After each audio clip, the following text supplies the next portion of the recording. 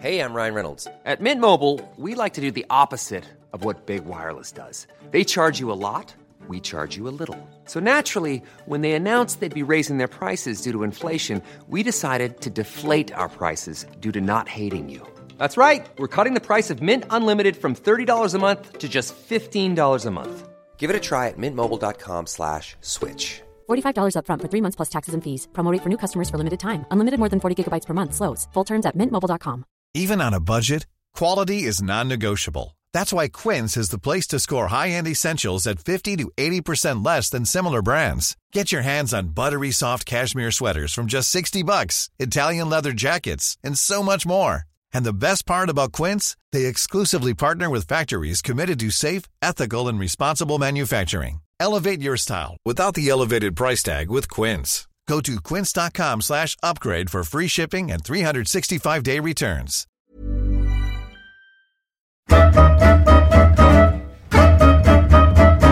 Säsongen 98-99 utsågs han till NHLs näst bästa defensive forward efter Jerry Lehtinen med 33 i plus-minus-statistiken. Han har vunnit SM-guld med Färjestad BK och han spelade 7 säsonger i NHL. 6 för Ottawa Senators och 1 för Vancouver Canucks. Han kallar sig själv för late bloomer i allt och så älskar han Liverpool FC. Magnus Arvidsson handlar om i veckans Holmgren möter. Vill du komma i kontakt med oss? Du når oss via Twitter, Niklas_Holmgren. Hemsidan niklasholmgren.nu eller Facebook Holmgren möter. Här är Niklas Holmgrens möte med Magnus Arvidsson. God lyssning. Carl Magnus Olof Arvidsson, född den 25 november 1971 i Karlstad. Hallå Magnus, och tack för att du släppte in mig. Ja, det är nära att ni kommer hit, båda Niklasarna här. Ja, Niklas Jonsson som sköter tekniken på Holmgren möter är med också. Han är värmlänning så han insisterade på att följa med. Ja, det vill han hem, vet du. Den glada värmlänningen kallas han ju för. Vad är det bästa med Värmland? Ja, men för min skull är det ju att jag växt upp här och att vi har mycket kompisar och vänner och släktingar. Och det är ju nära, annars ibland går man ju och drömmer om att flytta till varmare breddgrader när vädret är som det ofta är, tycker jag ibland. Men idag är det fint, då är det solen i Karlstad, vet du, så att, men det är ju framförallt vännerna och släkten som bor här. Ja, du bor bara ett par 100 meter från där du är uppväxt. Ja, vi norra sidan av Karlstad till och med. Det var väldigt viktigt ett tag och vi hamnade här, byggt nytt hus för 4 år sedan på Stockfallet heter det här då, och Stockfallet är jag som mest uppväxt och ja, det var väl här man började spela landhockey och hänga med kompisarna och allt det här och växte upp så. Det är ju 2 kilometer från Färjestad ishall ungefär. Här är. Du berättade när du växte upp så bodde Conny Evensson på din gata och han kom med bilar där det stod 3 kronor på och sånt där, va? Ja, det var ju häftigt, vet du. Ja. Han bodde på samma gata som jag bor på nu, fast i andra änden. Och nedanför hans hus så finns det en idrottsplats, lekplats, skolan också som jag gick på den tiden, och där hängde vi jättemycket med landhockey, turneringar. Sen när det blev vinter så spolade de is där, så vi var ju jämt där, och Connys yngsta grabb är ju 1 år äldre än mig, heter Jan, och vi hängde en hel del ihop. Så att det var mycket sport. Det var det där man saknar nu för tiden, här spontana landhockey. Du muttrar lite att grabbarna inte är ute och spelar landhockey tillräckligt mycket, nej. Jag älskar när jag ser det, men det är sällan. Det är till och med så jag kan ta kort på ungar när de spelar landhockey, så att tyvärr är det inte så mycket sånt längre, och den här spontana idrotten som jag tror förr i tiden att många fick väldigt bra träningar. Man behöver ju inte ha de här 10 000 timmarna som man pratar om bara på styrträning, tycker jag, utan man kan ju få på mycket olika sätt med fotboll eller löpning eller landhockey. Det är jag övertygad om att det hjälpte vår generation väldigt mycket. Jag hade ju en annan kompis som bodde på gatan bredvid här som också spelade i elitserien, samma ålder som mig. Så, vem då? Han hette Per Karlsson då. Så när vi spelade klart Färjestads B-juniorer så flyttade jag och han ihop och delade lägenhet i Örebro. Och vi spelade i samma kedja hela tiden i Örebro tillsammans med en som heter Andreas Kroy som flyttade ner till Linköping och spelade upp dem i SHL. Var det då, ja. Sen ringde Olle Öst från Leksand och ville ha upp mig och Per dit. Och samtidigt ringde Jan Westberg och Lars Glenner från Färjestad. Så jag hade en tjej i Karlstad här. Så att jag flyttade till Färjestad och Per flyttade upp till Leksand där.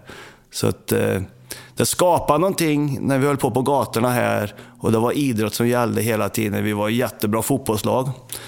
KBK 71 där vi spelade turneringar och vann. Det mesta vi ställde upp i och vann till och med mot, jag vet, Vålerängens 70-lag vann vi en final emot och det var stort på den tiden. Vi spelade Buster Cup, fanns ju då, och då vet jag att vi spelade mot Mild. Trollhättan, ja. Så vi var ett bra lag, vi var ett bra gäng och mycket idrott. Så... Det var ju kul att höra att det finns fotboll även i Karlstad. Ja, så den var nedlagd fullständigt. Ja, tyvärr är det väl... Men det är Karlstad United som är högst. Men det är ju, tyvärr så kan ju inte klubbarna enas i stan, utan det... Det är Degerfors som snor allting. Av talang. Ja, jag är inte så insatt i det där, men Karlstad United har rätt så bra verksamhet och unga killar. Men de här riktiga talangerna flyttar väl till Norrköping och allt vad det är med rätta, ska jag säga. Du nämnde skolan. Hur var du i plugget? Nej, som jag sa förut, jag är en lite late bloomer och det var jag i skolan också. Och fattar väl inte direkt riktigt hur det funkar med matte och svenska och såna här grejer. Men kämpar väl på, 3,5 i betyg. Men det kom ju inte så enkelt, det gjorde det inte. Mina favoritämnen var väl kemi, slöjd och såklart gympa då, och såna här grejer. Praktiska grejer, absolut. Och du läste eltele på gymnasiet? Ja, eltele. Och sen gjorde jag en extra år som hette automatiseringsteknik som var ute på Gruven eller Stora Enso som det är nu då. Så jag skulle väl egentligen suttit på Gruven och titta på att maskinerna funkar och programmera så den klossen flyttar sig dit bort eller pappersarket eller vad det nu kan vara. Det var väl det som var planen ett tag. Lite för sent än. Nej, för sent är det inte, men då får jag plugga om igen. Ja. Då får jag börja om, för jag har glömt allt. Vad jobbade mamma och pappa med? Mamma jobbade på öron, näs och hals. Gjorde hon som sjuksköterska där. Och farsan jobbade på kemen ute på Skoghall, gjorde han. Så han var ju kemist. Det blev ju ishockey för din del. Men fotbollen var en stor del. Eller vad fällde avgörandet? I det där fotbollslaget som jag pratade om var det mest hockeykillar. KBK 71 eller Karlstad bollklubb, de hade 2 lag. Och det ena laget var från östra sidan här där vi bor. Och det var mest hockeykillar. Så vi hade väl få framgång fram till TV-pucken. Men sen så var det hockey för hela slanten och då började vi tappa i fotbollen. Men jag fortsatte faktiskt med fotboll i Norrstrand här. Och gick över till Norrstrands 71-lag. De hade aldrig vunnit en match. När vi var väl 3 stycken från det laget som gick över. Så jag fortsatte upp till jag var 17-18 år med fotboll. Och spelade faktiskt lite i allsvenska reservlagsserien. Vilken position var du på? Var du en hårt arbetande mittfältare? Det var väl så här att jag var forward när jag var ung. Ja. Och sen när det här puberteten och allting, då ramlade man ju ner och kanske på högerbacken, för då var man lite sämre och då fick man ju ta på högerbacken. Så det var väl lite på KBK-tiden, lite överallt. Men sen så växte man ju till sig och då blev det väl mittfält i Norrstrand där och styra och ställa lite grann.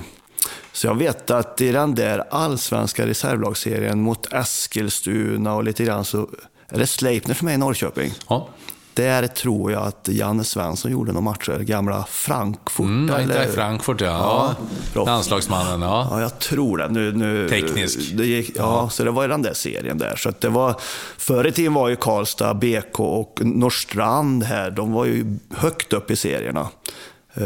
Så det var ju bättre med fotboll för här. Och faktiskt har ju Liverpool varit här och spelat en träningsmatch mot KBK.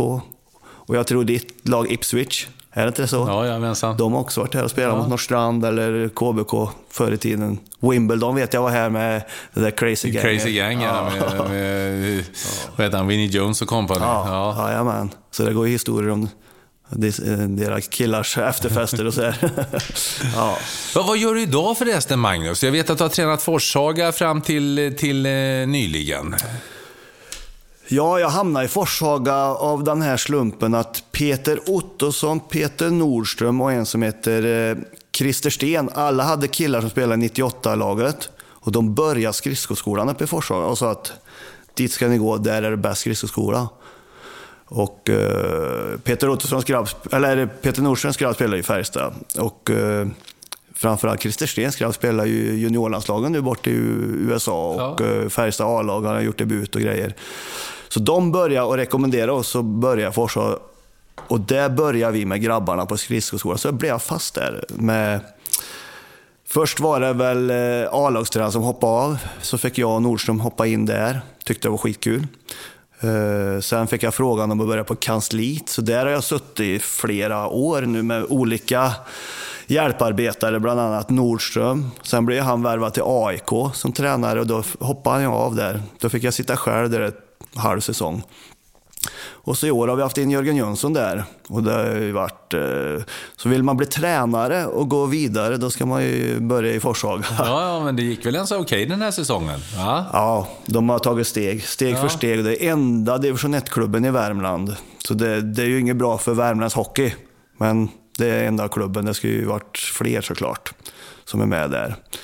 Så där har jag suttit i flera år nu på kansliet. Och Jörgen skötte ju A-lag och lite grejer.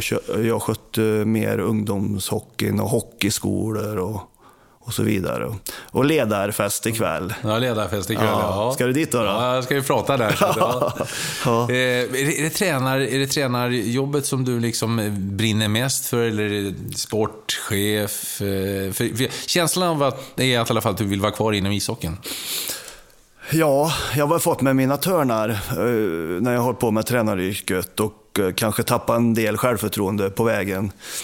Så att det jag brinner mest för och som jag tyckt varit det roligaste som jag hållit på med, det var när jag var inne i Färjestad lockout-säsongen och hade hand om, de kallar för talanggruppen då, med Micke Johansson, Åslund och ett gäng till som vi tränar på morgon. Satt upp specialprogram. Micke Johansson kanske behövde lite mer kondition och Åslund behövde bygga på sig. Och det är nog där jag gör mest nytta, känns det som. Individuell träning. Ja. Och utveckla och se dem ta steg och det här. Och fundera på vad killar behöver, både fys och på isen. Så där har jag nog trivs bäst i den rollen. Ska jag gå in i ett A-lag, då ska jag vara på sidan om på något sätt. Kanske vara en fjärde tränare som utvecklar de här killarna efter de har tränat, köra extra med killar som inte spelar mycket, köra fys med dem. Kanske vara andra, tredje tränare, men in i detaljerna. Det där att vara första coach och vara mer lagledare, och det är där jag saknar. Det är inte alla som har det för man spelar hockey. Man kan ju detaljer och man kan hur man vill att spelet ska vara. Det är inte säkert att det stämmer överens heller, men just det där lagledargrejen är väl, det får man jobba på. Du var bra tränad själv när du spelade. Ja, det var ju ett sätt för mig att ta mig dit jag kom. Och jag har ju tränat mycket ungdomslag och haft ett väldigt bra lag i Forshaga 00 som har... Och kanske fört över det lite grann på de här killarna. Och den största talangen, eller en av de största, är ju själv att kunna träna. Och undersätta sig den där hårda träningen. Och träna mycket och förstå vad det innebär att bli en hockeyspelare. Och jag hade ju inte värsta talangen på något sätt, men jag tränar mycket. Jag gjorde väl lite grann den här Foppa Näslund där, att skulle jag gå och äta pizza med grabbarna så då tränade jag innan. Och så kanske jag inte sa till dem att jag hade gjort det, eller körde lite extra här och där. Men det kom lite senare. Som sagt, jag var ju en sen i utvecklingen. Och late bloomer läste jag en scouting-rapport. Magnus Arvidsson was a late bloomer. Hur är en late bloomer? Ja, det där följer inte bara sporten, tror jag. Det följer liksom hela mitt liv egentligen. Att jag har varit lite sent utvecklad i skolan och nu då i idrotten. Och så att jag vet förr i tiden när man tränade fys och vi var i pojklagen och grejer, då fick jag alltid springa först. För då skulle man ju springa en grupp, det fick ju inte sticka ut någon kille, annars sackade jag efter och hängde inte med, så jag hade en väldigt dålig kondition när jag var ung. Så det kommer jag ihåg, men sen så tog jag med i kragen och det var ungefär i åldern till TV-pucken som jag började att träna extra och var ute och sprang i de här skogarna som man ser runt omkring här och det har ju gett resultat. Så att jag vet om det var andra året borta i NHL då när det gick som bäst kanske för mig, då hade jag ju rekord, säger de i NHL, på VO2-tester på 72,6. Jag vet att sportchefen som vi hade då, vad fan har du gjort? Jag har ju som att kämpa i alla år och komma över 70 när jag var själv spelare och så fick jag 72,6. Och det hjälper ju en att komma förberedd till NHL eller komma förberedd inför starterna, för det märker man ju då att coachen blir riktigt nöjda med en och man fick mer istid och de vet att man orkar med det också, att man har lagt ner sig och bryr sig om det där, så att det hjälpte mig att man fick det kanske lite rykte av sig att jag har till och med varit inne i gymmet för mycket, så tränarna har varit där och tagit ut mig. Så att nej, men fysträningen tycker jag att jag klarar av och kan med. Och jag tror jag tog ett extra steg när jag kom ifrån Färjestad och gick till NHL och fick klara av fysen själv faktiskt. Fick tänka till lite själv vad jag behövde ha, speciellt för mig, istället för att springa det där ledet. Så att då tog jag ändå några steg i det där fys. Ja. När du hör ordet träningsprodukt, blir du positiv då, eller tänker det är en jävla gnuggare? Om du menar om mig själv? Nej, eller? Rent generellt, träningsprodukter. Gillar du träningsprodukter? Och vad nu är en träningsprodukt är, för att jag menar, för att nå den nivån du har nått så måste du ha talang också, då måste det vara både och kanske, men det här är ordet träningsprodukt. Skulle du vilja säga att du är en träningsprodukt? Nej, jag hade väl en viss talang också, men jag skulle nog inte kanske klara hela vägen om jag inte vore vältränad och brytt mig om den delen. Jag tränar ju ruskigt mycket. Om jag tänker tillbaka till det var ju fyspass 1,5 max på förmiddagen och så ett likadan på eftermiddagen 5 dagar i veckan på sommaren. Hur mådde kroppen då? Ja, men det är ju också en grej av att jag har ju en risig kropp nu. Och det kan ju vara att jag fått betala tillbaka där och liksom, man får ju liksom, hade jag inte gjort det, då hade jag inte spelat där borta. Jag hade inte spelat i landslag och grejer. Men det är väl också en bisak då, att jag kanske har fått. Vad är det för fel på kroppen idag?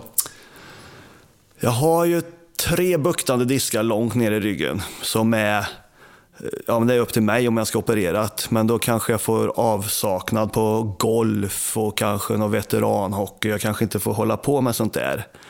Så jag kämpar väl med det beslut. Och sen på senare år här har jag fått en skada upp i nacken, och det är något nytt för mig, och det är ju väldigt jobbigt, för det kommer ju med huvudvärk och ibland sätter sig på vänster öga, för det är på vänster sida, och nu till axel och grejer. Så det när det kommer upp i huvudet, då är det jobbigt.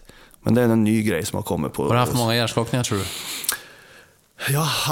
Jag tror jag har haft 2. Men det är en som jag kommer ihåg. En riktig stjärnsmäll nere i Carolina när Kapanen satt upp en armbåge Sami? Ja, mellan plexit och hans armbåge satt mitt huvud. Så då var jag inte pigg, kan jag säga. Och jag snackar svenska med varenda en kanadensare där och grejer. Så det var en rejäl. Sen har man ju suttit som det är nu, man har ju suttit med stjärnor ofta, och det har svartnat och huvudvärk och grejer.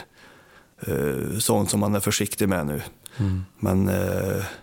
Men det här som jag har problem med nu, det är ju från nacken där, så det är inte det problem i huvudet i alla fall. Du hamnade i Örebro. Jajamän. Säsongen 90. Hur såg du ut? Hur såg du ut innan du hamnade där? Ja, men det man tänker på med ungdomar nu för tiden är att föräldrarna är så involverade i allting. Och jag vet när jag stod hemma i huset här 200 meter härifrån, då var ju jag själv som svarade när Arvika ringde och ville ha upp mig. Grums ville ha mig. Örebro ringde. Då stod jag själv och förhandlade och gjorde allt detta. Och då var det än en gång Per, min kompis här nere som jag har jättebra kontakt med, och jag som tog bilen och träffade LG Jansson. Ja, min sköna kompis och kollega och allt vad det är. Vi satt vid Scandic i Örebro. Och han sa ungefär så här: Per, du kommer gå in på 3 kedjor. Det jag har hört om. För han var en supertalang, Per, och var en av de bästa i TV-pucken och allt där. Och du, Magnus, ja, vi får väl se ungefär. Men vi flyttade dit i alla fall, och i början hade jag... Man spelade på 3-5. Och jag var väl 9:e-10:e forward. Och det bästa jag har gjort då, eller en av mina bästa beslut var att jag åkte upp till LG och frågade varför får jag inte spela? Vad kan jag göra bättre? Och det var som en sten som släppte från mina axlar då. Och sen dess har jag spelat ordinarie. Vad sa han då? Jag kommer inte ihåg vad han sa. Det var just att jag fick iväg det där samtalet med coachen. Och så att vi spelar ju vi tog ju steg med Örebro. Det var mycket folk på matcherna. Risig ekonomi. Vi gick ju på gatorna och samlade pengar, och det var ju alltid problem där borta just med pengarna. Men laget, vi växte ihop och blev en enormt skön grupp. Och många gick ju vidare till SHL i alla fall för att prova på något sätt. Och vi hade ju en ungdomskedja där med Per och jag och en som heter Kroy som gick till Linköping och spelade upp dem där. Vi hade King Kong och Dåren på backen. Vilka var det? Robban Karlsson, det var King Kong. Han var stor och stark och körde över allt som fanns. Så det var en motståndare som döpte de här två till, och Dåren då, som heter Wallberg. En skön kille så in i helskotta. Men han snackade på isen hela tiden med motståndarna och drev dem till vansinne. Med en riktigt duktig back, bra skridskor. Han flyttade också till Linköping och spela. Och han är sjukgymnast och massör i LHC nu, i A-laget. Så att vi hade en riktigt bra femma, eller kul hade vi, och vi växte ihop och det blev ett jättebra gäng. Sen kom Marcus Karlsson, en supertalang som flyttade till Modo och tyvärr fick ge sig på grund av skador. Och hade du LG under hela tiden hade jag 3 år i Örebro? Hela tiden hade LG. I början när vi kom dit var Lars Molin spelade där. Och sen kom ju Holmberg hem och spela. Så att vi tog steg för steg och vi var i de här kvalen. Vi spelade mot AIK och Södertälje när Otto Harsak och Börje Salming spelade AIK och spelade.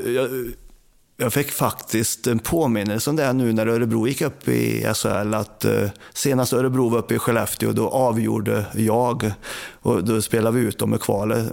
Jag tror jag avgjorde 2 år där uppe och spelade ut dem i de här kvalgrejerna som var. Och sen vet jag att vi var i Björklöven och gjorde det avgörandet för sista kvalomgången, och då körde de över oss med, jag tror Peter Andersson och Lars Karlsson, gamla backen där. Och de sa att kör fysiskt på de här Örebro, och det gjorde de. Så att, men jag kommer ihåg en rolig grej där, för då var vi uppe i Umeå och så satt vi i Scandic där och fick vänta på maten. Och så hörde vi inifrån köket: är det någon vaj eller? Då var det LG Jansson som stod där inne och skällde på personal. Hörde vi alla grabbar som satt utanför och väntade. 92-93, då gör du 29 poäng på 36 matcher för Örebro, och det är den sista säsongen du gör där, för sen så blir det Färjestad. Ja, fick faktiskt äran där i Örebro att bli utsedd till bästa spelare den säsongen. Och det är ju ingenting som jag åkte runt och strävade, men de gillade det jag gjorde där i Örebro och fick en fin klocka som tack för det. Sen som sagt så ringde Leksand och löst och Färjestad ringde, men först ringde Leksand och då skulle jag och Per, kompisen, flytta upp dit då. Men sen hade jag ju tjejen här i Karlstad och Karlstad var ju ändå hem. Och Färjestad var laget i hjärtat. Ja, gud, ja, absolut. På den tiden så var, när jag fyllde år, jag rensade faktiskt några kartonger här i huset efter 4 år från mamma. Hon gick bort precis när vi flyttade in här. Och då hittade jag en massa kort på Magnus 24 år och då var det en Färjestad-tårta och Magnus 25 år, Färjestad-tårta och på den tiden så var ju Färjestad vitt, grönt och rött. Sparbanken var ju huvud, så det var det blommor i deras färger. Så jag var riktigt Färjestad-fan där och läste allt. Och Vem var din idol när du växte upp? Ja, men eftersom jag hade den spelstilen så var det inte de här målsprutorna och grejer, utan Färjestad var Bengt-Åke, Thomas Rundqvist, de här lite mer hjärnorna, eller ja, spindeln i nät ungefär. Men de riktiga idolerna jag hade, det var ju ryssarna. Larionov i den 5:an där, och sen kom ju Bykov, Meshomoto och Kamensky och sen framförallt Fedorov. Så det var de här lite mer hårt jobbande defensiva killarna. Det var ju alltid de som jag såg upp till. Men då flyttade jag hit till Karlstad och hem till Färjestad helt enkelt. Och Per, han flyttade till Leksand där. Så att, och då vet jag, det gick ju inte så bra för Färjestad då. Vi ramlade ner i Allsvenskan och då var jag lite annorlunda på den tiden. Då satt Olle Öst, som är också förankrad i Karlstad mycket här. Då satt han på Färjestads träningar på avbytarbänken och tittade på våra tränare, så sa han: Arvid, du ångrar det inte nu eller? Det gick bra för Leksand och vi åkte ner i Allsvenskan. Men vi tog steg där också. Vi blev bättre och bättre för varje år och till slut då, sista året så blev det SM-guld för oss. Ja, 97. Och det rullar på för dig. Du får siffrorna blir ju bättre och bättre och du får ju till och med spela ett VM här 1997 som gav ett silver. Ja. Det var ju först i Färjestad där, så var det någonting, och jag pratade med Rickard Wallin för några dagar sedan, för han ska också hjälpa mig ut i Forshaga med en grej. Och det var lite kul att han säger så, att det som ni byggde upp då, som man liksom har gett, och det blev någon grundstomme med Jörgen kom dit, Jönsson och Nordström och Mattias Johansson och Rodin och de här som Färjestad alltid haft den här ryggraden hela tiden, och sen tog Wallin och de här över. Och det var ett ruskigt bra kompisgäng där i Färjestad med Peter Jakobsson och Rodin och de som jag nämnde där, så att vi hade riktigt, riktigt kul. Och så hade vi olika bra tränare. Jag har alltid haft bra tränare, men min favorit är Bäckman på hemmaplan i Sverige i alla fall. Och den hade vi ju när vi vann SM-guld. Och han fick ju ett jädra drag i laget. Jag kommer ihåg när han tog över Färjestad, då hade jag lyckats göra någon mål innan och det var ju öppen kasse. Och jag hade väl lite det där ryska i mig att jag ska inte jubla och grejer. Och han kom och vad fan, varför jublar du inte när du gör mål? Ja, men fan, den där kunde ju morsan göra ett mål på, så. Och han fick in det där med att jubla, och helt rätt, för då får man ju med publiken och allt, det är Jürgen Klopp det där, vet du, så att han fick ihop ett jädrigt bra där i Färjestad. Pelle Bäckman där 97 där, och vi hade så kul ihop. Men jag kommer ihåg också under den tiden att det var rätt jobbigt. Det var ju rätt jobbigt att ha, för det var gå på hela tiden. Vi fick aldrig vila på träningarna och han låg på oss hela tiden, och vi kom jättebra överens, så han hade med mig lite som en hackkyckling ungefär. Så där har man ju fått hört lite historier om. När jag gifte mig så drog ju Rodin upp lite historier om Per Bäckman och mig där. Och det var lite typiskt Pelle att han stod på bänken och skrek. Och en gång var vi nere i HV och vi spelade kvartsfinal där. Han står och skriker så fan: vänd, kör, skrek han till mig precis utanför båset. Och jag vänder, åker på stan och stjärnsmäll. Och så säger grabbarna sen i efterhand, har de sett att en hand som tar i sargen och så kommer en andra hand, så kommer jag upp med huvudet där. Hur i helvete kan du skrika och gå där? Så det där tycker de är kul. Och så där var det hela tiden. Men du gillade det ändå att han på det? Ja, gud, ja. Jag vet ju att han gör ju lite pods nu, eller vad är det han bloggar gör han i alla fall, så han har ju blivit lite tekniskare.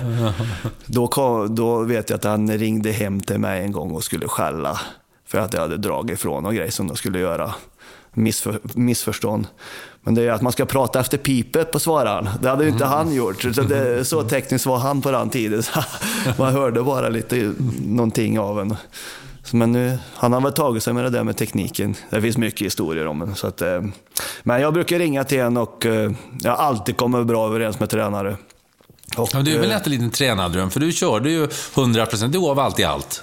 Ja, det gjorde jag. Och lyssna och tog till mig, men jag vet inte varför tränarna ofta så gillar mig, men det är väl förmodligen för att jag har gjort det och förstått tränarnas jobb lite grann. Medan andra killar kanske den där idioten eller vad ni säger, liksom, så har jag alltid liksom försökt att förstått. Och det är väl, det tror jag många killar som kanske har haft tränare, att de förstår sen när de kommer på andra sidan vad det är han menar och hur han mådde eller hur han tänkte. Men det är väl inte så lätt kanske när man spelar. Men sen i efterhand så tror jag man gör det. Vi var inne på late bloomer, Magnus. 1997 så draftas du av Ottawa Senators i 5:e rundan som 119 totalt. 1997, då är du alltså 25, ska fylla 26 år. Det är ganska sent. Ja. Som sagt igen, det tar lite tid för mig att polletten ska ramla ner. Hade väl ett ganska bra VM där i Finland och fick vara med nästan mest NHL-spelare som kom över. Och jag vet att det var en reporter som kom fram och frågade, hur känns det att känna sämst i det här landslaget? Så att jag var ju... Ja, det var Kent Forsberg som tog med mig där. Och det var ju otroligt kul och förmodligen bra för min karriär. Att få visa upp sig där. Och agenter ringde och scouter pratade med mig. Och vi gick ju till final. Och det var väl enda VM där de spelade bäst av 3 matcher. Och vi vann ju första och förlorade de 2 andra mot ett stjärnstarkt Kanada. Pronger, Blake och allt vad de hette. Så ja, men det var en kul erfarenhet. Det var, och masken var där och drog gamla NHL-historier. Och, ja, så man tog hand om oss som inte var... Ja, ung var jag inte, men jag var väl inte så erfaren. Nej. Så det var ett bra gäng. Annars har inte jag... Det hör väl inte hit egentligen, men jag har väl aldrig känt mig bekväm att komma iväg till landslag och såna här grejer. Och, varför då? Jag vet inte. Jag tackar ofta nej till evenemang och grejer och golfturneringar och mingel och vimmel och allt det där. Och, vi har nog varit mer... Så jag förstår lite grann hur killar känner sig. Jag hade TV-pucken nu för Värmland här. Hur vissa killar kan känna sig när man kommer till det här och det är stjärnor i laget. Och då man får försöka hjälpa dem på traven där. Men jag vet inte varför. Men jag har inte känt mig så bekväm i alla lägen. Men det gick ju hyfsat där i alla fall, i Finland. Och då blev du NHL och det blev Ottawa Senators. Hur såg det ut när du kom till Ottawa 97-98? Vem var det som var coach? Var det Jacques Martin? Vem var det? Men det var det och det var Pierre Gauthier som ringde hem till mig. Jajamän, ja. Och det var ju en ekonomisk herre som höll i kulorna. Och det var ju inte som det ser ut nu i NHL. Så när jag satt på planet över där då hade jag mina tvivel och... Hur kändes det att sätta sig på om du flög från Arlanda eller var du flög ifrån? Ja, men för det första så trivdes jag jävligt bra hemma i Färjestad och vi hade precis tagit SM-guld och alla mina kompisar var där. Men ändå var jag rätt rastlös, så att jag ville ju prova på något nytt. Men när man sitter där på flyget över ensam och rasslig på engelska och allt det här och kommer och landar där, och vem ska ta emot mig och var ska jag ta vägen? Och sen vägen till det där hotellet vi bodde på, det var ju inte lyxområdet i Ottawa som man hamnade i när man kom dit, och sen skulle man skaffa mat på kvällen. Och då vet jag, då ska man ut och jaga. Ja, jaga någon restaurang till att börja med, och så hamnar jag på en restaurang där och sitter en stor kille där, och ja, man blir ju skeptisk. Då var han en som skulle på campen dagen efter. Bara beställa gröt. Vad heter gröt på engelska liksom? Det var inte så lätt på den tiden. Och dela rum med kanadensare på hotellet. Nu hamnar jag jädrigt bra. Jag hamnar med en fighter, och en fighter, de är tuffa på isen, men de är ju de behagligaste killarna på sidan om. Och, ja, men var du hamnar med? Crow hette han. Crow. Ja, jag tror det. Och han var otroligt trevlig och snäll. Och tog hand om mig från första dagen. Så att det var inga problem. Alfredsson höll ju ut där. Så att Dackels hjälpte mig väldigt mycket i början där. Just det. Ja. Men då bodde ju hus då, och det var ju ute i Kanata där. Det är ju en bit från downtown där vi bodde. Men då hade jag ligger en bit utanför stan, ja. Men då hade jag Janne Laukanen också som hjälpte mig mycket, finnen där, så att jag åkte med han till tränaren och så här, så att jag kom in ganska snabbt dit ändå. Ja, för det var aldrig något snack om någon farmarlag för Magnus Arvidsson. Nej, jag var ju inställd på det. Men det var ju inte mitt mål på något sätt, men jag fick ju kämpa till mig platsen. Det tog ungefär halva säsongen tycker jag innan jag kom in hit ordentligt med spelet och så. Men jag var ju med hela tiden och spelade. 61 matcher, 11 plus 15 och du är plus 2 i plus minus statistiken under din rookie-säsong. Ja, om jag inte minns fel så det första jag gjorde var ju att dra en ljumske. Så att det var ju inte någon bra start så. Då blev man lite orolig. Men då... Det var en assisterande sportchef där som heter Trevor Timmons. Han jobbade i Montreal nu och var riktigt bra med Don't Worry. Liksom Don't Worry, det är lång säsong. Och, så att de gav ju mod i mig. Och, ja, så han var ju med mig hela resan där i Ottawa. Så att han hjälpte mig mycket. Med de andra såklart. Och sen rullar det på, Magnus. Det blir bara bättre och bättre. Och redan nästa säsong så är 98-99.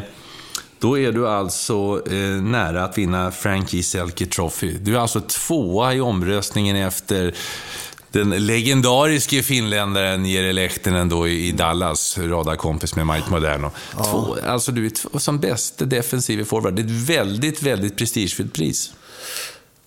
Ja, det var ju ingenting jag tänkte på, eller jag visste väl inte så mycket om de där priserna, men jag körde på. Det som började bra var ju det vi pratade om förut, att jag kom över till Ottawa och hade riktigt bra testresultat. Ofta brukar man ju säga att man får en baksmälla andra året. Men jag hade bra träning på sommaren och kom dit förberedd, hade jättebra försäsong, fick mycket istid och fick ju mycket checking line, alltså jag fick ju mycket, det var ju ofta tränaren kom fram till mig och du spelar mot Jagr idag. Och då får man ju mycket istid, för det får ju Jagr i andra lag liksom. Och så, eller vem det nu kan vara, Foppa kunde det ha varit, det var inte ofta vi mötte dem från västra konferensen, men då får man automatiskt mycket istid, och han var ju väldigt noga med fysisk status och grejer, Jacques Martin. Så att jag fick ju mycket gratis av att jag bara kom dit och hade bra testresultat. Men sen spelade jag bra och det gick bra. Jag fick mycket beröm och mycket positivt under hela säsongen egentligen. Men jag hade ju ingen tanke på nominering eller något liknande. Men när jag spelade i Vancouver så spelade jag med Mike Keane, och han berättade ju för mig hur bra Jere Lehtinen var. Det var ju hockey-god. Det var ju hockey-god, sa Mike Keane. Och sen när jag spelade några veteranmatcher emot, och man känner ju att han har hjärnan. Han vet ju vart han ska vara hela tiden.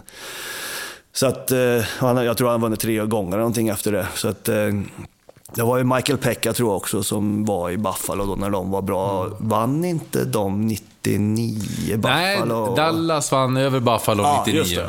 Ja, så det ser du, det har det. Jag tittar på dina siffror här. Det är ju en av de få säsongerna i NHL där du är skadefri i stort sett. Du gör 80 av 82 matcher. Du har 21 mål, 47 poäng och plus 33 plus minus statistiken. Och det är klart, det är siffror som gör så att du hamnar där uppe. Ja, plus 33. Ja.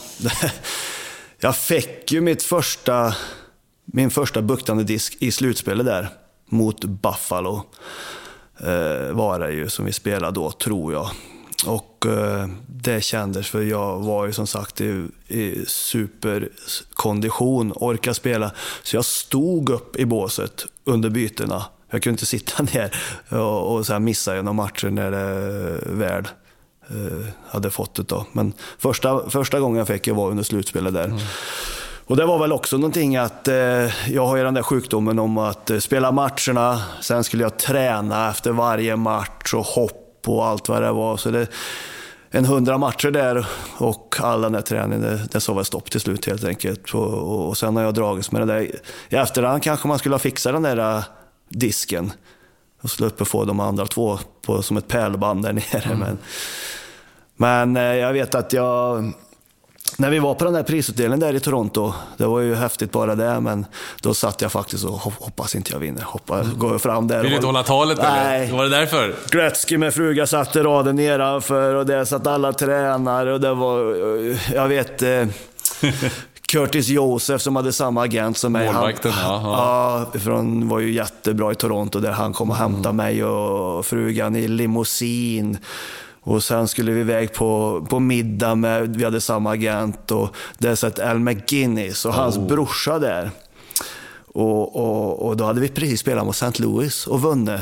Och jag hade gjort mål. Och jag hade blockat skott från McGinnis. Hur kändes det? Och fick friläge och gjorde jag tror det var 2-1 mål. Och brorsan satt mitt emot mig och frågade mig, är du en idiot eller? Som täcker skott när han skjuter. Ja. Han sköt ju hårdast igen. Ja, det tänkte jag också. Och han var helt allvarlig, var han, brorsan. Så att, men du tänkte inte på att det var McGinnis?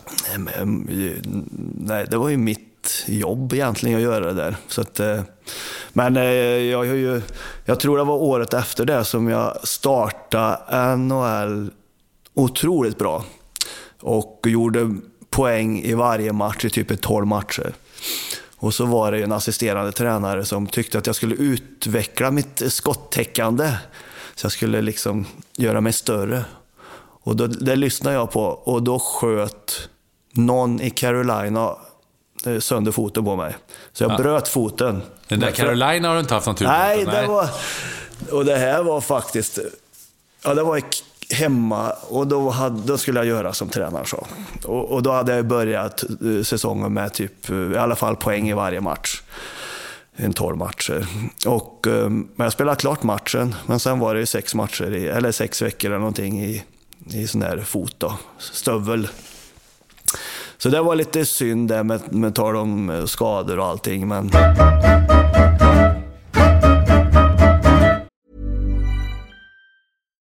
Here's a cool fact. A crocodile can't stick out its tongue. Another cool fact, you can get short-term health insurance for a month or just under a year in some states. United Healthcare short-term insurance plans are designed for people who are between jobs, coming off their parents' plan, or turning a side hustle into a full-time gig. Underwritten by Golden Rule Insurance Company, they offer flexible, budget-friendly coverage with access to a nationwide network of doctors and hospitals. Get more cool facts about United Healthcare short-term plans at uh1.com. I'm Sandra, and I'm just the professional your small business was looking for. But you didn't hire me because you didn't use LinkedIn Jobs. LinkedIn has professionals you can't find anywhere else, including those who aren't actively looking for a new job, but might be open to the perfect role, like me. In a given month, over 70% of LinkedIn users don't visit other leading job sites. So if you're not looking on LinkedIn, you'll miss out on great candidates like Sandra. Start hiring professionals like a professional. Post your free job on linkedin.com/people today. Wow. Nice. Yeah. What you're hearing are the sounds of people everywhere putting on Bombas socks, underwear, and T-shirts made from absurdly soft materials that feel like plush clouds. Yeah, that plush. And the best part? For every item you purchase, Bombas donates another to someone facing homelessness. Bombas. Big comfort for everyone. Go to bombas.com/ACAST and use code ACAST for 20% off your first purchase. That's bombas.com/ACAST. Code ACAST.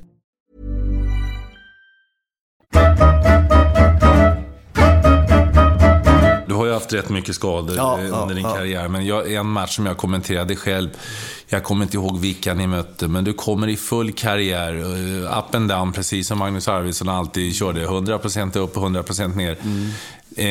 Båsdörren öppnas och du får en körare och du åker in med hela paketet före i den här öppna båsdörren, och det gjorde ont enda vägen upp i kommentatorsbåset och du spelade ju inte mer. Berätta om den smällen. Vilka ni med? Ja, det var ju... Vem det var? Jag kommer inte vem som tryckte till det. Nej, det kommer inte jag heller ihåg, men det var ju en i Philadelphia borta var det. Och vi hade varit på en lång roadtrip, så det här var sista matchen. Och sen skulle vi bara hem till Ottawa. Och full fart i mittzon med puck och blir tacklad och har ingen aning om att båsdörren är öppen. Så magen sätter jag i spetsen där vid dörren. Och den smärtan som jag hade där, det går inte att beskriva. För jag har aldrig varit med om det och jag kan inte, men det brann i hela kroppen, för nervsmärtorna var värst. Jag trodde jag brann, och det var invärtes. Och sen också alla magmuskler, och sen när man inte är beredd, man är inte beredd alls på det. Så att jag har väl aldrig sett någon bli uttagen i motståndarnas bås. För de kunde inte få ut mig i vårat bås som var lite längre bort. Och det här var ju också så här att jag hade precis träffat min fru. Så hon flög från Sverige och kom till Ottawa och väntade på mig där. Så det här måste vara 3:e säsongen som detta hände. För det var då jag träffade henne. Men jag kom inte hem, utan jag och våra massör fick ta in på hotellet som vi bodde på i Philadelphia. Och sen hände så mycket roligt på det där hotellet, för att du vet, magen där bara svällde upp. Och den där trixen som vi försökte med det går inte att prata om offentligt, men sen på morgonen så jag klarade det inte, så han fick ringa ambulans. Så det kom en ambulans och hämtade mig och körde mig till Pennsylvania Hospital, som är det äldsta sjukhuset i USA. Så de tog in mig där och de kunde inte konstatera vad det var. Så jag låg ett dygn där, och sen var det någon läkare, för jag hade väldigt ont upp i axlarna. Och då tydligen så har axlarna har något samband med invärtes mage. Så till slut så drog de mig på röntgen och såg att det var hål på tunntarmen. Så då efter en halvtimme så låg jag på operationsbordet.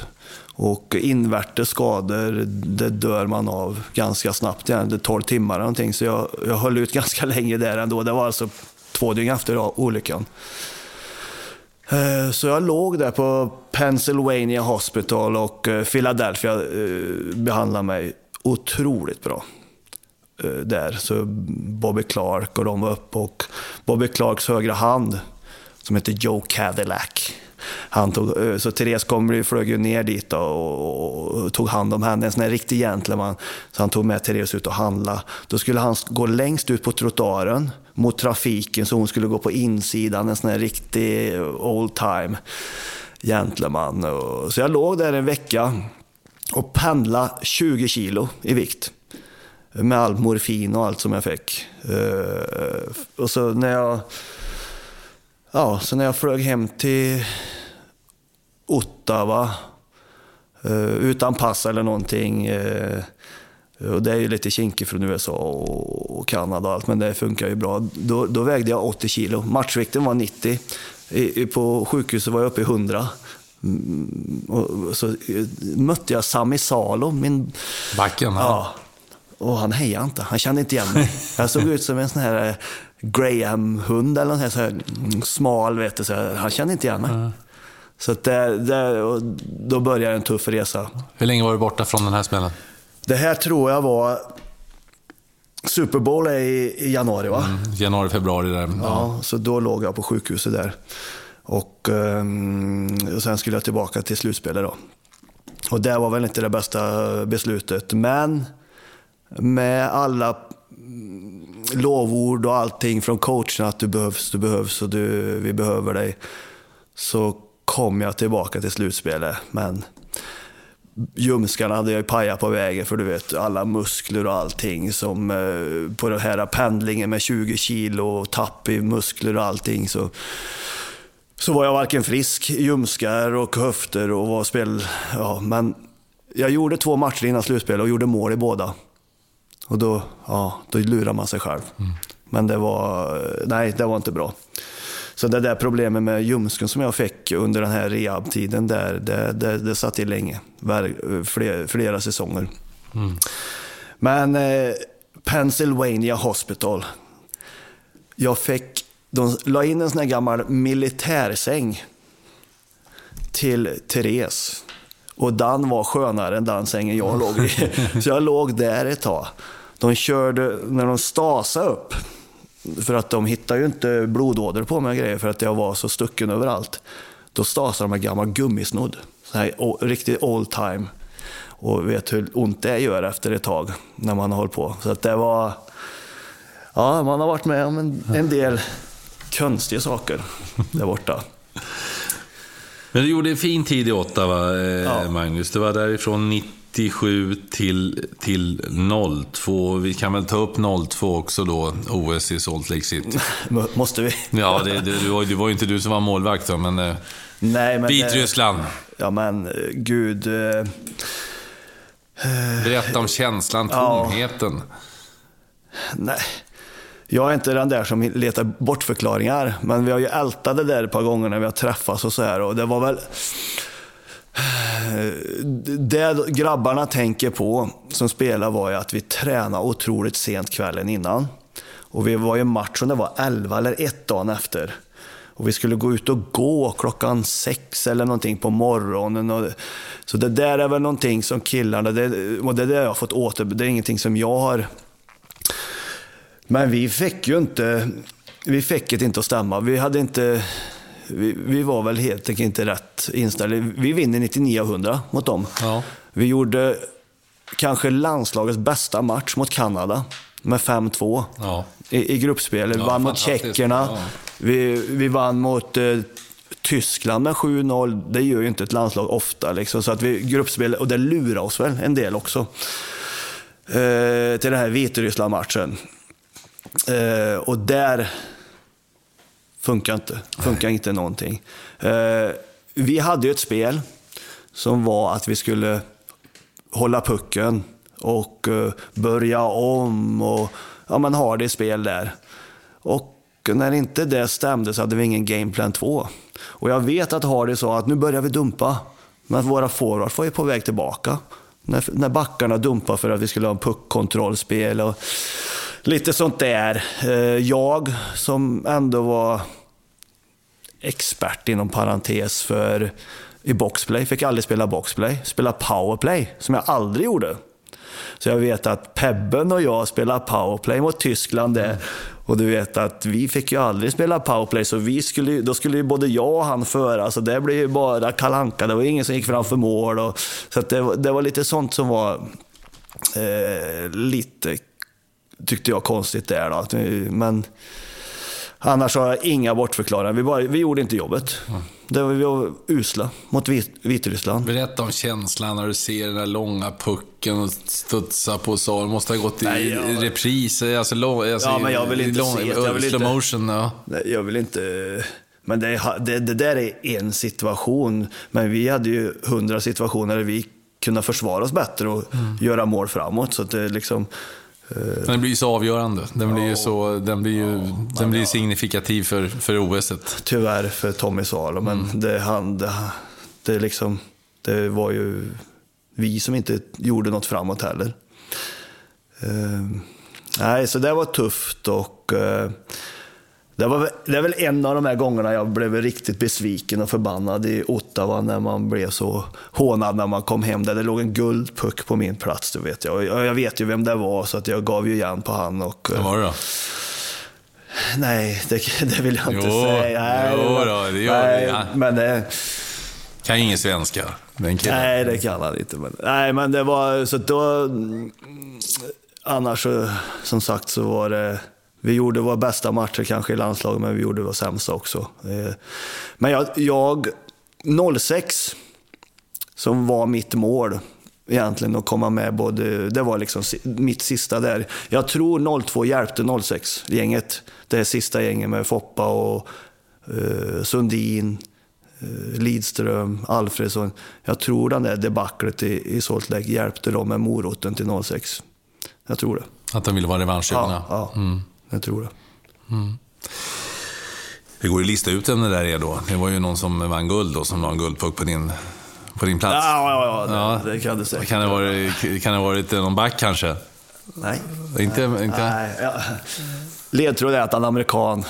Kanadensarna, ja. Nej, men då blev jag lite irriterad. Så då drog jag ut alla blad ur hans klubba. Och då var inte han glad, kan jag säga. Vad gjorde du? Drog du ut alla blad? Ja, men de hade ju såna här blad och skaft. Och så skulle han ut på matchvärvning. Då blev det lite livat, kan jag säga. Annars hade vi ett riktigt bra gäng i Ottawa och även i Vancouver. Ja, för du 02-03 blev din sista säsong i Ottawa. Då spelar du också nästan hela säsongen, 80 matcher också, och har en fin säsong. 36 poäng och plus 13 i plus minus statistiken. Ja, vi gick ju till konferensfinal det året och mötte New Jersey. Och då, jag vet att Tommy Albelin sa till mig, det där såg vi som finalen. För de vann sen. De vann mot Anaheim sen. Och sen har Ola Olsson sagt till mig att jag försökte få det till Anaheim det där året. Men jag vet inte hur känslan är när man blir tradad jämt innan deadlinen där och vinna Stanley Cup. Än att vara med om en hel säsong. Jag vet inte hur det är riktigt.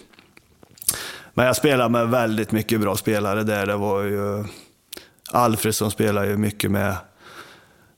Spela med Hossa och Bonk. När Hossa kom upp där, det måste vara mitt Selke-år där, då var ju vi en checking line. Men till slut så började de andra lagen checka oss istället. Så att, jag hade några fina år att spela med otroligt mycket bra spelare. Chara, Wade Redden, Yashin var ju bra. Havlat och de här. De lyckades väldigt bra med draftvalen. Många bra europeer. Ja, de prickar ju alltid in första rundorna. Wade Redden, Chris Phillips, Hossa, Havlat. Det var ju år där. Och sen så var det ju typ 4:e, 5:e valen. Alfredsson första året, Dakell, Sami Salo som gick in i laget. Och så de hade väldigt bra scouting då, på den tiden. Så att, och sen hamnade du i Vancouver Canucks. Du höll dig kvar i Kanada säsongen 03-04 och du fick spela ihop med bröderna Sedin. Hur var det förresten? Ni trivdes bra ihop? Ja, herregud. Det första var ju att jag var free agent där och Rangers ville ha mig. Vancouver Toronto som var Ottawas... The Battle of Ontario. Ja. De ringde ju en hel del, men där var en grej om det var Svela eller någonting. Förlängde inte han, då var jag liksom, fast jag var forward, men det var någonting där. Och Rangers betalade faktiskt mer än vad Vancouver gjorde. Men jag tänkte med familj, och det känns lite bökigt tyckte jag. Vancouver är fint också. Ja, men herregud, det är ju kanske världens finaste stad. Ja. Jag trivdes som hur bra som helst där. Och mycket svenskar. Sedinarna som du sa, Ölund, Hedberg, Näslund och så Mats Lindgren. Just det. Så det var så det gick till att Mats Lindgren ringde hem till mig och sa du skulle inte vilja komma till Vancouver. Och sen lämnade han över telefonluren till Mark Crawford. Som mästarcoachen i Colorado 96. Jajamän. Och han... Mats Lindgren, han är king på nattklubbarna här och början och du, jag vill ha dig hit och vad tror du, vad tycker du? Ja, så det tränaren som ringer liksom och vill ha dit en. För jag spelar med en annan kille där i Vancouver som man inte vill ha tränaren. Som sportchefen, han fick inte spela. Så det Geir Schläger. Ja, i SSK ett tag sedan också. Ja. Så han hamnade en duktig back. Men han hamnade ju på sidan av för att det var inte riktigt vad han hade tänkt sig, tränaren. Så det där hjälper ju till, alltså att tränaren ringer och vill ha en. Och då hade hans mentor var Roger Nilsson, Captain Video och Vita flaggan och allt det. Han var ju han hade jag haft i Vancouver. Och det sa ju Mark Crawford till mig att han hade mig som en av sina favoritspelare. Och det är väldigt stort faktiskt. Så att det var han som hade rekommenderat Crawford att ta dit mig. Så, och sen när jag och Mats Lindgren långtidsskadade där, då fick jag hjälpa Crawford och de med videoanalyser i boxplay framförallt och grejer. Och det tyckte de var bra, för året efter där när jag gav mig, då ringde Crawford och undrade om jag inte ville vara assisterande tränare. Så jag var över till... Nej, då hade han gått till LA. Crawford hade gått till LA. Då var jag över dit, jag och Therese, och kolla hus och så han hade en intervju med mig. Vad följde det på då? Det var så här att han gjorde en helt ny stab, och då skulle han ha, tror det var Louis som var i Detroit som assisterande, och så skulle han ha mig som en lite mer orutinerad assisterande där. Men då fick Louis Detroit-jobbet. Och då fick han in, då kunde han inte ha 2 orutinerade. Så då det föll på det. Gjorde det. Det hade ju varit lite... Det var intressant vad det kunde ha blivit då egentligen. Ja, så att jag var dit på intervju med han, men han var så trött så han satt och sov när jag gick igenom lite vad jag hade sett. Jag fick kolla på lite, vad tycker du om det här powerplay som LA hade i fjol? Satt Crawford och sov? Ja, då satt han och så. Det hade varit på någon fest eller och sen fick jag gå in till sportchefen där som var ny då, som är än idag, som jag inte kommer ihåg, Lombardi. Ja, Lombardi, ja. Han var det också då. Så jag var på intervju med Crawford där borta i LA. För du gjorde 41 matcher din sista säsong, 03-04. Sen var det ju den här lockout-säsongen i Sverige då när NHL flyttade till elitserien där med alla storfräsarna. Ni hade Vichara och Surrey och company här. Vad hade ni mer?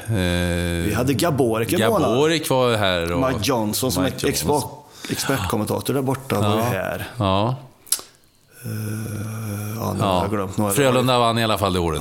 De hade ju Pebben och Paulsson och Alfredsson. Salo var där. Blomkan i målet fortfarande. Och Bäckman var väl hemma också. Ja. Jo, men just i Vancouver där jag hade så bra relation med Crawford.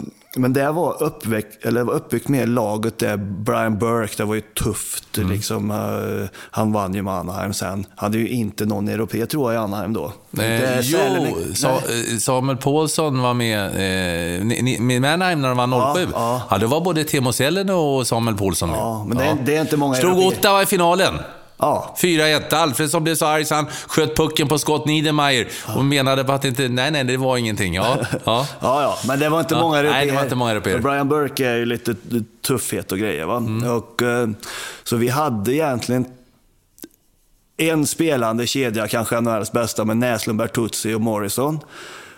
Och sen hade vi nästan mer checking line, hårt jobbande. Och där var ju jag. Och då kom han till mig och hur ska vi göra för att få det och göra mer poäng? Och så här, det vet ju inte jag, så jag liksom, men han var mån och han brydde sig. Och sen de 3 sista matcherna jag spelade satt han ihop med Sedin. Och det klickade direkt. Jag gjorde 2 mål i alla de här 3 matcherna. Första stjärna alla 3 matcher. Det var enormt kul att spela med dem. Och vi tog till och med över så att vi var första kedja, alltså i ordningen. Vi var inte bättre, men att vi fick gå ut först, line-up och grejer. Och ha Bertuzzi och vänta på att man ska komma och byta. Och den formen som man hade då, jag var ju tvungen att åka och byta, kändes det som, för att han skulle in. Men det var enormt kul med Sedinarna. Jag vet, vi körde någon sån här 5 mot 5 på träning när vi skulle rulla och så skulle försvararna bryta då, och sådär. De fick ju blåsa av, för de där skyddade ju bara pucken och höll på. Så det var nästan lite Harlem Globetrotter över de där. Så att, och fina killar så in i helskotta.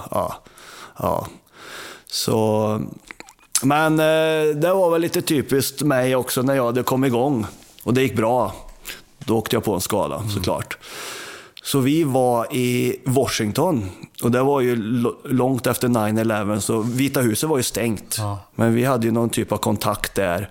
Så vi fick ju ta en rundtur på matchdag. Då brukar man ligga och vila. Så mycket respekt hade man för Washington på den tiden. Capitals. Så vi gick en rundtur där i Vita huset under matchdagen. Och jag och någon kille till i laget fladdrade iväg, så vi tappade bort gruppen. Och då kom Bush. Då kom presidenten. Så alla såg Bush när han gick med sin lilla tax eller var till helikoptern och drog iväg, och vi 2 missade. Men det var på matchdagen där, så att det var... Och sen på matchen så gick vi ut som sagt som första line. Och jag vet inte om det var i första perioden eller andra någonting, så bröt jag en passning i boxplay på offensiv blå och drar iväg på ett friläge, och då slänger sig Josef Bomdien av alla, en svensk, och klipper knät och korsband och allting. Så då var det slut. Ja. Det var det sista jag gjorde i Vancouver. Precis när det liksom kom igång så in i helskotta bra och allting.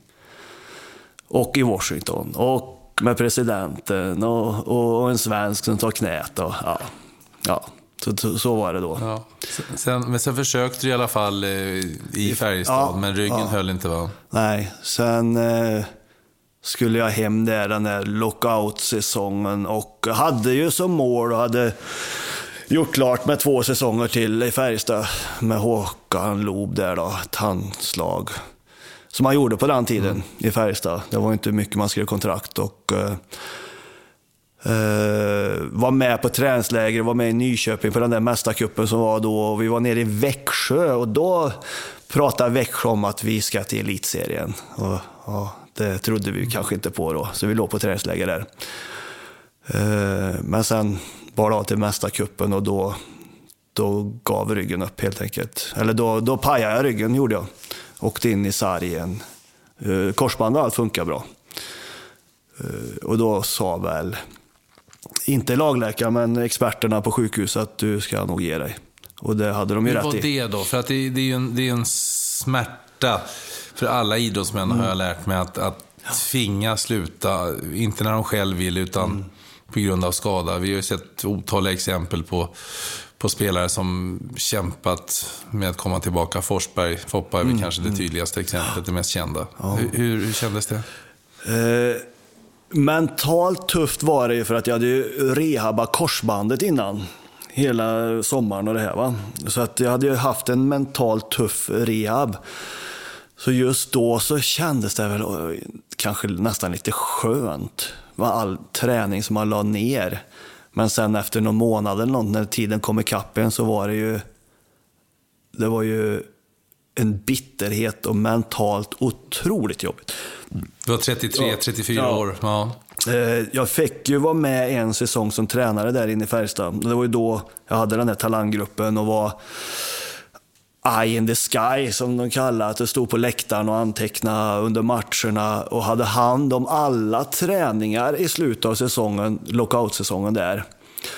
och ramlade ju ner i båset mot Södertälje i semifinal och fick coacha en match där. Så det var ju räddningen den säsongen. För alla kompisar, alla jämnåriga, alla spelar ju fortfarande. Då är det extremt jobbigt att hamna utanför och inte vara med i gemenskapen och allt detta. Så då, åren efter det var ju tufft när polarna fortfarande spelade. Det var riktigt tufft. Sen går det ju över när min generation ger sig och sådär, va? Men några år det var tuffa. Ja, men några år det var riktigt. Var du förberedd på livet efter ishockeyn? Nej, inte ett dugg. Inte ett dugg. Jag har väl alltid haft en fallenhet av, eller en tro att jag skulle bli tränare. Tyckte att det var kul. Även den där Färjestad, när man ser att de här stjärnorna gör det jag har sagt till dem. Eller då får man ju ett glädjerus när man står på läktaren där. Eller att de tycker att man var bra. De kommer fram år efteråt och liksom är kompis.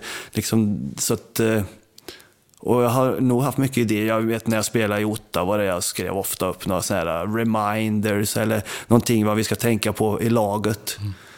Och jag vet Jacques Martin frågan vem man ska göra det Arvid, men han tog aldrig bort det. Eller något sånt där. Så att det var, jag har alltid brytt mig. Jag kan nästan sitta och tänka lite grann att jag ångrar att jag inte la mig i mer. Och om vissa grejer. Att jag kunde ha gått in till tränaren och sagt, vad tror du om det här? Eller liksom något sånt där. Och spelarna känner ju mest vad det är som händer på isen. Så tycker jag det. Om man är en spelare som liksom har den fallenheten eller bryr sig om det på något sätt, så är det ju ändå vi som vet vad som händer på isen och känner vad som händer. Eller. Så att, och sen har jag haft en taktisk ådra, tror jag, av mycket. Det är klart att nu har jag varit borta från hockeyn i många år, alltså elithockeyn, så att det skulle väl ta tid att ta sig tillbaka till det. Men även när jag sitter och kollar på Liverpool så vad gör de? Ja, varför, det är irriterat på kroppsbyten ibland. Ja. Han ska ju in, han ska ju ut och mer press där. Och varför täcker han på den sidan? Han ska vara på rätt sida. Ja, du vet. Ja. Vem är den bästa du har spelat med? Oj. Jag blev ju enormt imponerad av Mats Sundin när vi var på OS där 02. Hans förberedelser, hans touch på pucken. Han var så professionell i allting. Ledarskap och allting. Sen har jag spelat med Alfredsson när han har haft sina bästa tider. Det har ju varit grymt bra. Och Hossa. Men just jag fick nästan en aha-upplevelse när Sundin där under 02. Ja, det var... Han var bra. Den bästa du spelat emot då? Oj, det är mycket. Jag har ju spelat mot Gretzky. Men Lemieux? Lemieux. Lemieux eller Gretzky? Just för mig, för hockeyn är ju Gretzky som har gjort mest, tycker jag. Ambassadör och allting. Men som en defensiv forward så hade jag nog med det här långa räckvidden att var det nog tuffare med Lemieux, tyckte jag. Men jag tycker det var jobbigare att spela mot de här killarna som man kunde få ett riktigt tjuvnyp av.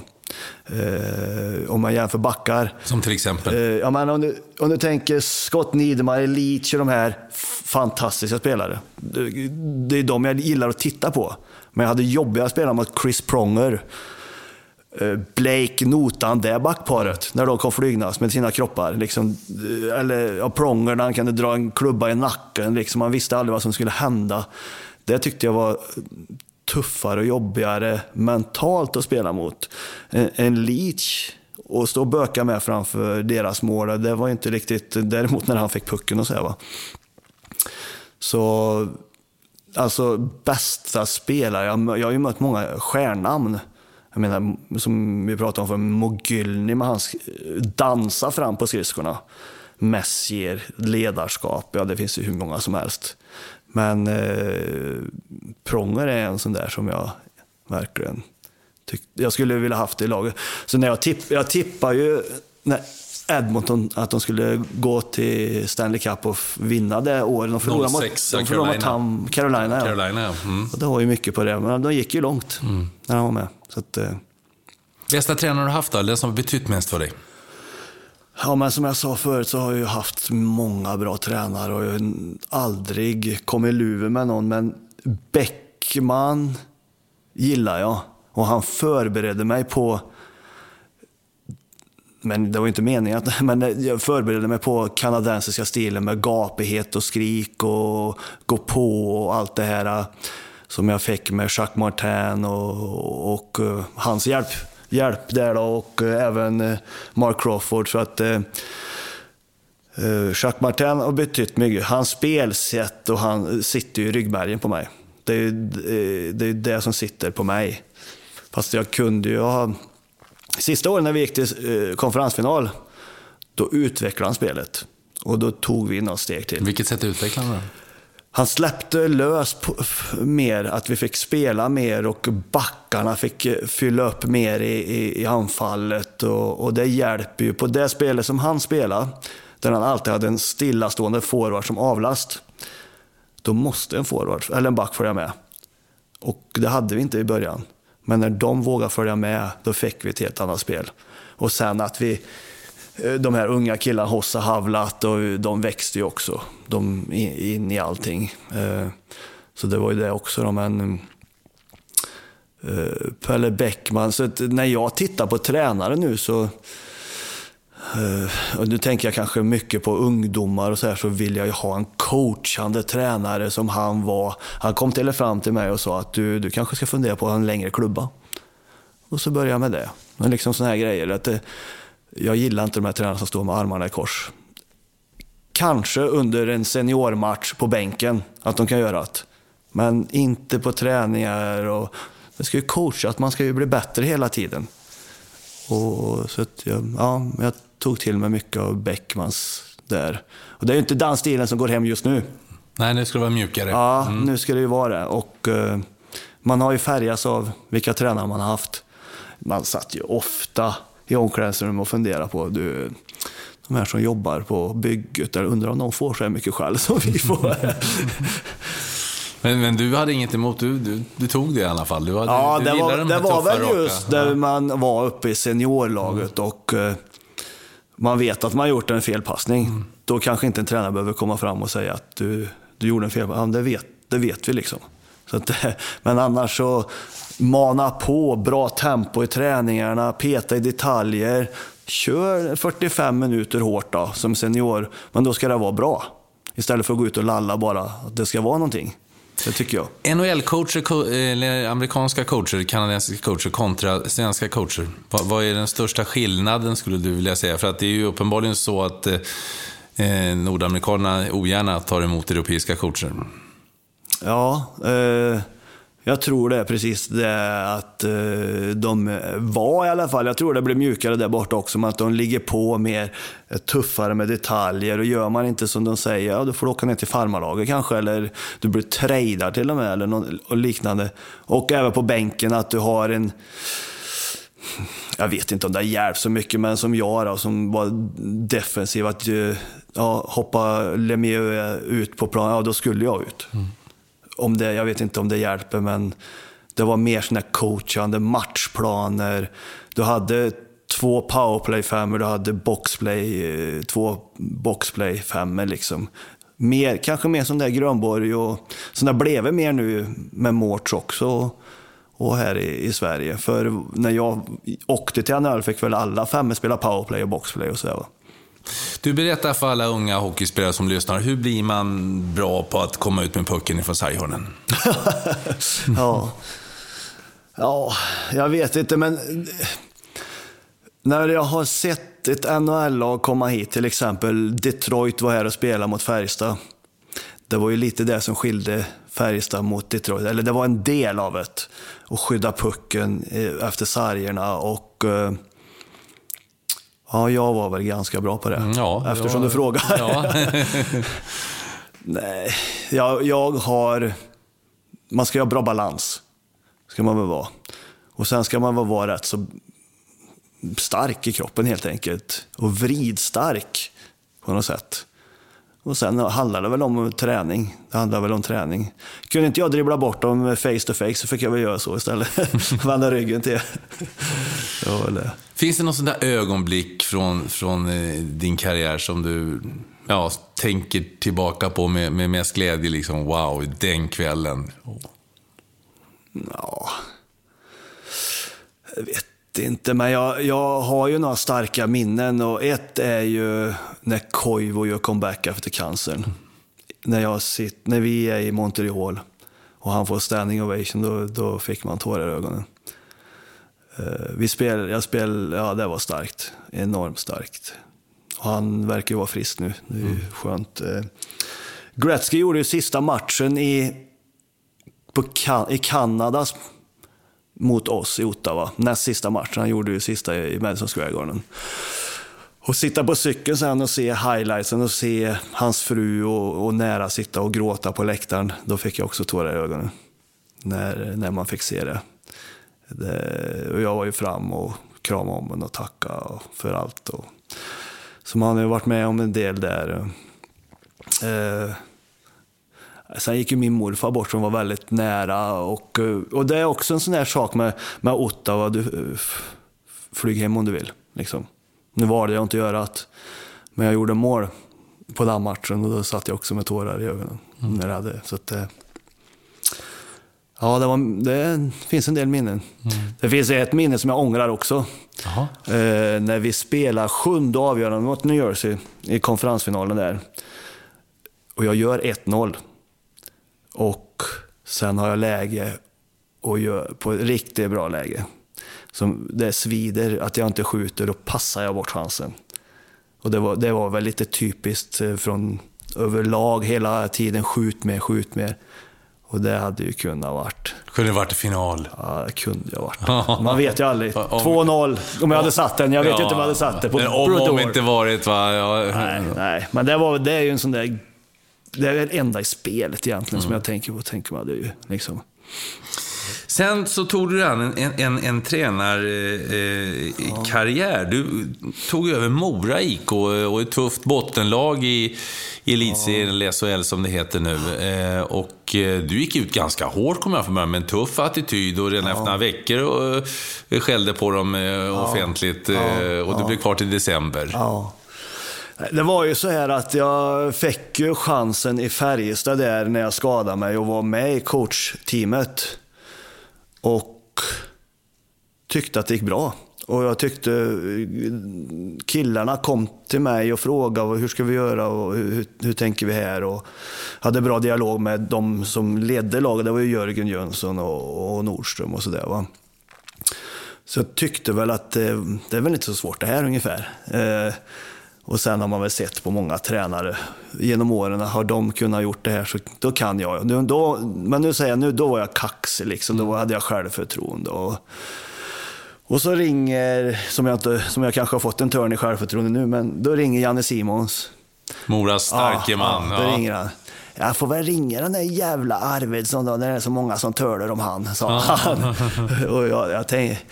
Så att jag tänkte väl att det kanske är assisterande jobb han ringer om. Så att vi träffades i Örebro på, så det inte skulle kanske synas då. Och jag berättade lite hur jag tänkte och tyckte. Det var ju väldigt mycket fys och det var det här typen av spel och grejer. Och de gillar väl det. Så att jag hoppar på det med lite naivt och kaxigt. Och... jag gav allt där uppe med tiden, flytta ifrån familjen, och det är bra på det, för då får man så mycket tid för hockeyn och se på video och analysera. Så jag tyckte till slut att vi fick ihop det ganska bra. Och de sa väl att det hade varit för slappt året innan. De gick ju till slutspelen då. Så att de ville snappa upp det. Och när jag fick gå så var det väl tvärtom, att det var för NHL-iskt. Det fanns liksom inget att ta på egentligen, men det var för NHL-iskt tyckte de. Men då var det en snäll reporter som påminde mig att de 15 sista matcherna så ligger ni 6 i tabellen. Så att, och jag tyckte själv att det gick åt rätt håll. Och det är inte så lätt ändå när man ärver ett lag och och inte får bygga.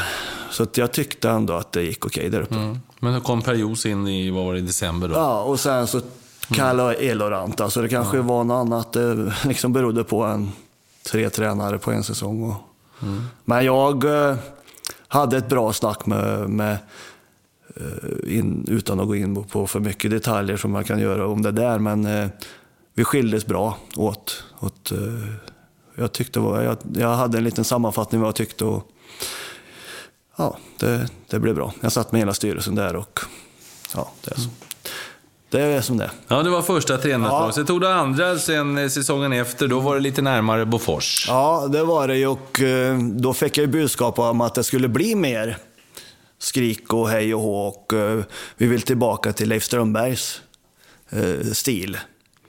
Så det var det jag fick med mig där. Och kommer in i det där laget som har haft som Färjestad egentligen med Wallin och Jörgen en stomme. Men när jag kom in där så var Dan borta och skadad, så jag hade ju inte den där stommen riktigt där. Ja, det var väl egentligen inte som att man ens kom in i det där jobbet tyckte jag. På rätt sätt. Och kanske mitt fel också att jag underskattade allsvenskan. För jag började med att byta spelsystem mot den här ryggraden som jag hade med Ottawa 6 år. Då skulle jag byta till det som vi hade i Färjestad året innan. Och jag var inte riktigt bekväm med det. Så efter ett tag så byggde vi tillbaka och ja, lite sådär va. Så att jag kom inte riktigt in i det, helt enkelt. Det gjorde jag inte. Då var det Sam Hallam som kom in istället. Ja, efter det. Ja. Och sen har det blivit Forshaga, och TV-pucken har varit huvudkurs också för Värmland. Ja. Det är ju någonting som typ det här med att prata om talanggrupp och Värmlands TV-puckare, sådana där killar som brinner för hockeyn och är så duktiga. Det där är en dröm att få haft ett sånt lag och träna dagligen. Varenda träning var hur kul som helst att gå till, och små marginaler i TV-pucken. Det är liksom matcherna där. Och sen vet jag inte om just formatet med TV-pucken är rätt med den där känsliga åldern och så, men just då han och såna där killar som brinner för hockeyn och vill, det var rena drömmen. Ja. Och nu som vi började intervjun, nu vet du inte riktigt vad du ska göra och sluta i Forshaga nu. Eller? Jag har ju idag med ledaravslutningen, och tisdag har vi stora ungdomsavslutningen, typ lite Oscars med 250 ungdomar på tisdag kväll, och sen har jag tackat för mig. Är det någonting på gång, eller du ser lite lurig? Nej. Ser lite lurig ut? Jo, det gör du. Ja. Men jag är nog mer nervös för vad ska hända på dagtid sen, men jag trivs jättebra i Forshaga med de arbetskompisarna där, men det finns ju lite att göra, men jag behöver gå vidare också på något sätt. Familj, jag har 2 grabbar som är oerhört idrottsintresserade, och en är till och med en stor Liverpool-märke på väggen. Ja, stort Liverpool-märke. Ja, men det måste styra in dem på rätt väg, vet du, så att ja, men hur är det som hockeyfarsa? Jag har nog ett rykte om mig att vara tuff och hård och så, men jag ger dem lite guidning, lite ledtrådar, men jag står aldrig och skriker på läktaren eller någonting. Det gör jag inte. Och det är nästan, tycker jag, att det har gått på läktaren nu som att en förälder får knappt heja längre. Man hör knappnålar ramla på läktaren, det är dödstyst.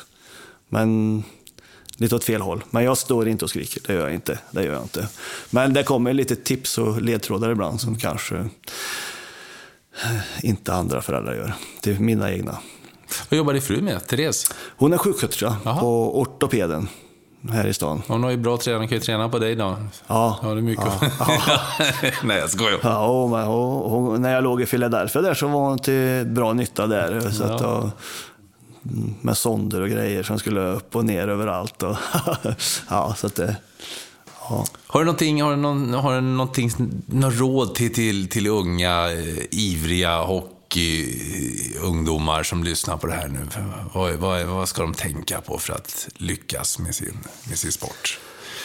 Ja, men det är ju att försöka ha kul, såklart. Det svarar ju allihopa. Men jag tror att man kan mixa sporterna mer och hålla på mer med landhockey, innebandy, fotboll. Man tränar huvudet lika bra på och känslan för boll och sport på dem som man gör med de här styrda entimmespassen på isen. Och sen vet väl alla att det finns ju inga genvägar, utan det är ju hårt jobb, och kanske den största talangen är ju att orka träna. Så är det ju. Man har ju sett väldigt mycket folk som har haft talang och varit bra och bäst, men de orkar inte lägga ner den där träningen. Och har man den, då kommer man bra långt, och en viss hockeytalang. Är det någon annan devis du lever efter? Vad du tänker på när du studsar upp ur sängen på morgonen? Finns det något sånt där som du tänker på? Nej, jag tycker jag känner som jag degar ner mig mer och mer. Men förr i tiden var det alltid att man skulle göra sitt bästa. Skulle man till träning ska man göra sitt bästa. Är det match så ska jag göra mitt bästa. Och det ska inte kunna tas på mig och klaga på att jag inte gör mitt bästa. Och jag är nog rätt ärlig, och jag tror inte det är många som säger att jag har ljugit om någonting i alla fall. Och det är väl en sak jag håller i också, att jag kanske har gått ner lite grann med att säga vad jag tycker och tänker mig för lite mer. Men jag håller vad jag lovar, och jag ljuger inte i alla fall. Är det något vi har glömt, Magnus, så här? Är det något som jag har glömt att ta upp här? Det var annars en väldigt tjusig avslutning, tycker jag. Ja. Nej, det vet jag inte. Det är väl när du ska bjuda in mig till Anfield då, på kommentatorsplats. Ja, observer seat. Jag ska fixa det där. Du får inte bli starstruck där när du ser Mark Lawrenson och Alan Hansen och de här killarna i pressrummet då. Det hörde jag att det kunde faktiskt jag på senaste sändningen. Terry McDermott? Ja, det är bra. Ja, det är bra. Jag gick faktiskt på rundvandringen, gick jag med gänget innan oss. Så att, men som sagt, jag kunde ju de där laguppställningarna sen förr. Så att, ja, jag kände igen han. Tack så mycket, Magnus Arvidsson. Tack för att jag fick vara med. Tack för att du har lyssnat på Holmgren möter. Har du förslag på gäster vi kan möta? Tipsa oss på Twitter, Niklas_Holmgren. Hemsidan holmgrenmöter.nu eller Facebook Holmgren möter. På återhörande.